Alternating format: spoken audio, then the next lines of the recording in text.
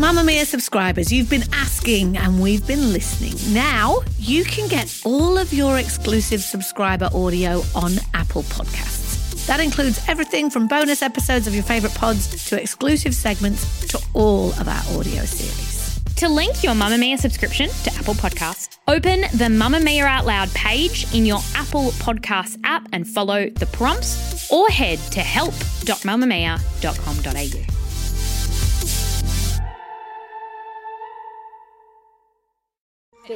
You're listening to a Mamamia podcast. Mamamia acknowledges the traditional owners of land and waters that this podcast is recorded on. From Mamamia, I'm Alfie Scott. This is The Quickie, getting you up to speed daily. If you spend any time on social media, you've probably come across videos of child influencers. You guys, come along for the journey of the ultimate Zara haul. You guys, I love these jeans. I love the pearl heart. I love these shoes. So cute. Oh my gosh.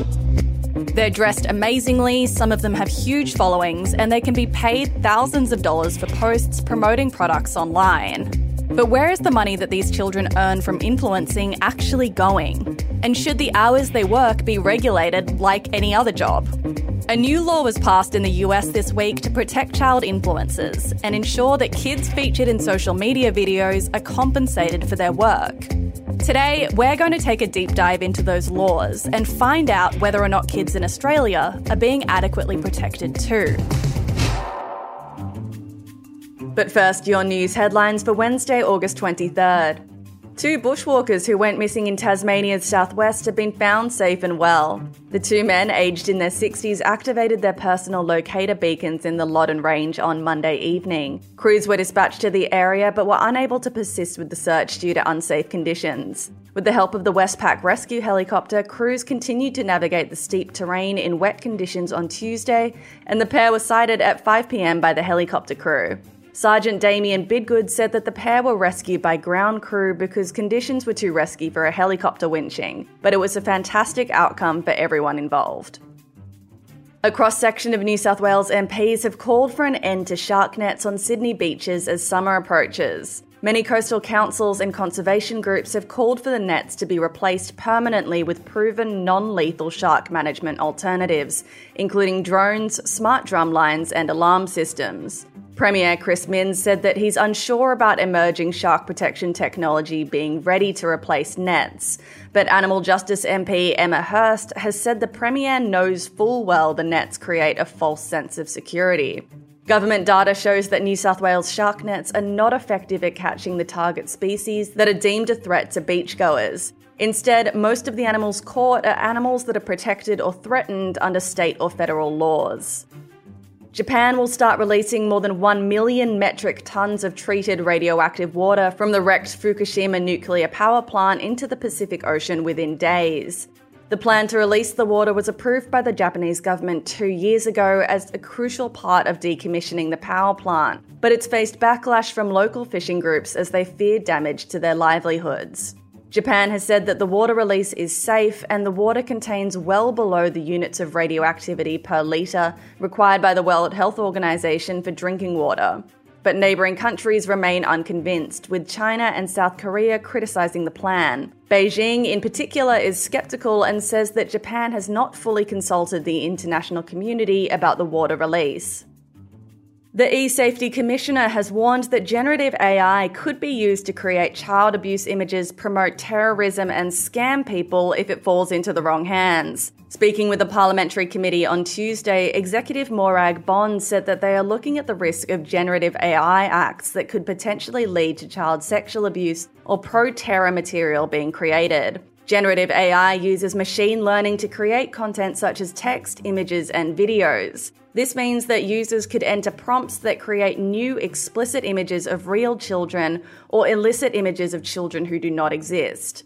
The eSafety Commissioner has also warned of the potential for terrorist organisations to use AI to imitate human conversations and manipulate others to commit crimes or finance terrorist attacks. And a new snapshot into Australia's clean energy investment shows that it is far off track to make its 2030 targets. Data from the Clean Energy Council has shown that Australia's energy storage projects are charging ahead, but overall investment will likely not reach the government target of 82% renewable energy by 2030. Clean Energy Council CEO Kane Thornton said that Australian governments must remove the challenges that make investment decisions for large-scale renewable energy projects more difficult. Thornton said that investors are looking at global opportunities at a time where barriers make Australian projects less attractive. That's your latest news headlines. In a moment, today's deep dive into the world of child influencers and how laws fail to protect them.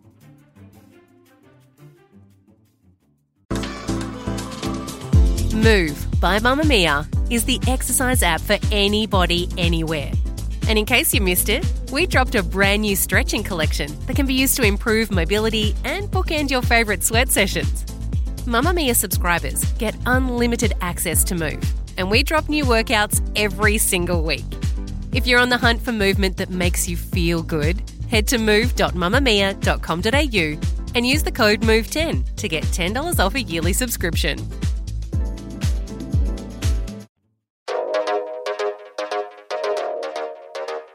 This is the scene. Two young girls are sitting beside each other on stools wearing cool streetwear. They clap and the lights go out, revealing that the trousers are glowing in the dark. They clap again and the lights come back on, and the pair pose like tiny models. This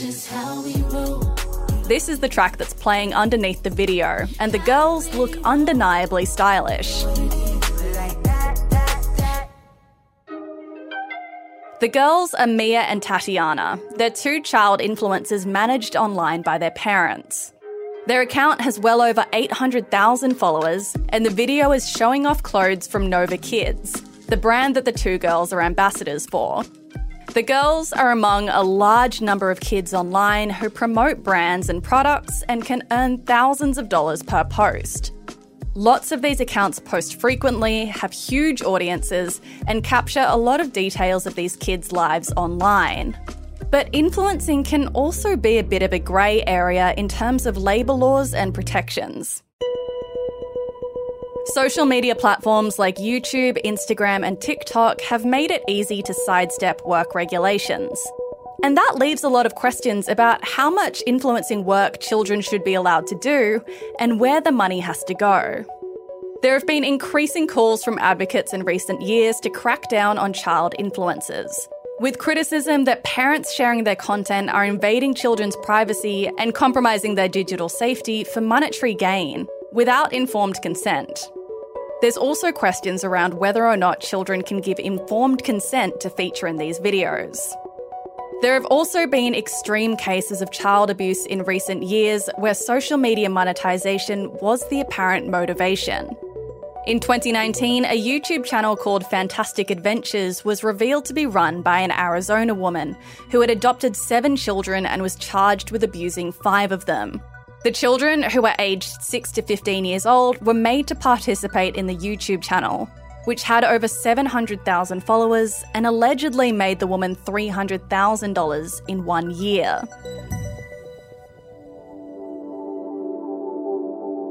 Not all cases of child influencing are this extreme, but stories like this have alerted governments to the possibility of exploitation.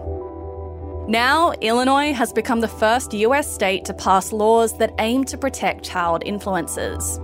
The legislation, which is an amendment to the state's child labour laws, allows teenagers over the age of 18 to take legal action against their parents if they were featured in social media videos as children and not given their fair share. From July next year, parents who are uploading child influencer content will have to put aside 50% of the earnings for a piece of content into a blocked trust fund for the child, based on the amount of time that they actually feature in the videos. The new law is modelled off laws from Hollywood, which require parents to set aside 15% of child earnings for the performer to access once they're 18. But what else do we need to know about the regulations around child influencing? And do they go far enough? Dr. Catherine Archer is a researcher from Murdoch University specialising in social media.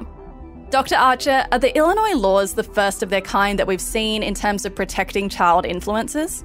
No, not exactly. There's been laws introduced in France. I think France was the first place to introduce laws regarding children as social media influencers, and they introduced laws to make sure that children received some of the money, and also there was the right to be forgotten as well in that law around their privacy going forward. Do you mind explaining what the right to be forgotten is? Where basically their images could be deleted over, past the time that they've actually had been used for commercial gain for themselves and their parents. Why do you think that laws like this are so important? Yeah, so I do think there needs to be some sort of regulation around children as social media influencers. As we've seen, almost 100 years ago, they realised that children needed to be protective in the entertainment industry, in the movie industry, and I think we're playing catch up now because children are being often used by brands to promote products and potentially getting paid, but there's no real laws to protect them from what could happen with that. Do you think that social media blurs the lines around labour and can make the concept of working a little bit nebulous? Do you think the problem is that we don't really see influencing as work in this context? I think you're absolutely right. It's always been a bit of a grey area, and I guess that's why it's been so powerful for brands, because we also, when we're viewing it, we don't see it as advertisements.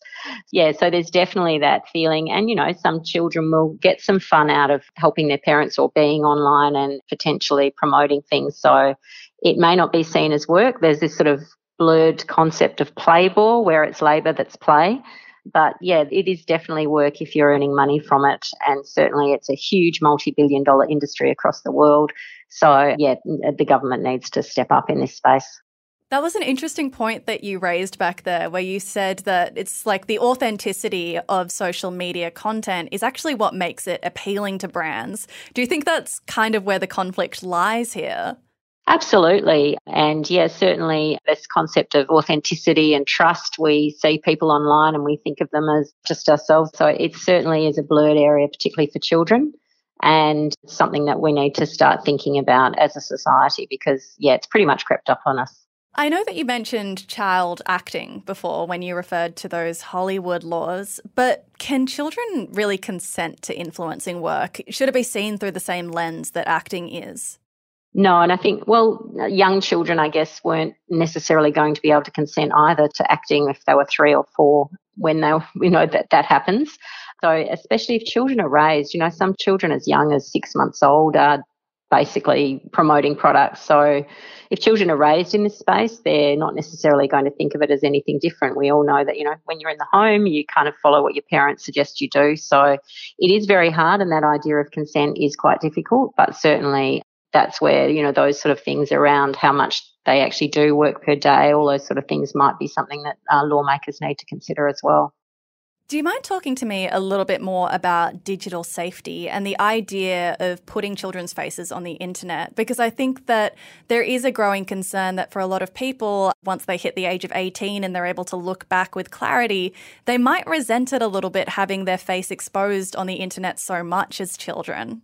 Absolutely. So I think parents need to have a think about what they feel comfortable with posting of their children. This concept of sharing of children's images and stories has become quite an interesting topic. But yes, a lot of kids might not be happy about it when they're older. So just thinking really carefully about what you share.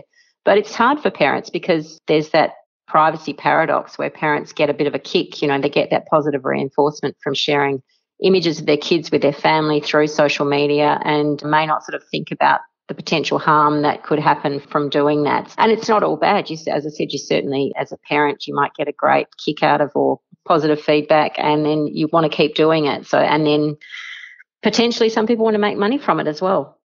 Can we talk a little bit now about what is happening in Australia in terms of legislation, if there is any, around child influencing? Well, at the moment, there's no legislation around it, but the ACCC only very recently, only in the last sort of month or so, has actually done a working paper to say that they do have concerns around it and it needs to be reviewed. So I think in the next few years, watch this space, but at the moment, there's no legislation that focuses specifically on kids. A few years sounds like a long time in terms of children's lives. Yeah, I know. I've been researching sort of social media influence back 11 years now when it used to be called blogging, and the things that I was saying 11 years ago we're still talking about now without a lot of regulation. So I think it takes a while for the law to catch up sometimes. Should social media platforms bear any of the responsibility here, do you think? Absolutely. Yeah, yes. Should they be seen as part of the employment if a kid is doing influencing work? Absolutely. And interestingly enough, I think Meta had a kind of summit around children and social media earlier this year because they've obviously realised this could potentially be an issue for them going forward, and they need that social licence to operate. So, yeah, I think definitely the platforms, because they are commercial entities, they're not in it for our benefit. They're in it to make money, really. So we need to think of everyone. We need to think about the children. We need to think about different community members, the advertisers, the influencers themselves. So it's a huge, different, multi-pronged approach that needs to be taken, but definitely the platforms have a role to play. Are you feeling optimistic that the conversation will start happening a bit more off the back of these law changes that we're seeing in the US? Yes, I am, and I think I'm a member of the Australian Council of Research Digital Child group that is basically looking at how children can grow up to thrive in a digital world. It's part of our world now. Basically saying kids can't get involved is not an option because it is so much a part of everyone's world, but we certainly want to make it a safe place for children as well as adults. The Quickie is produced by myself, Elfie Scott, and our executive producer, Callie Borg, with audio production by Tom Lyon. Thanks so much for joining us.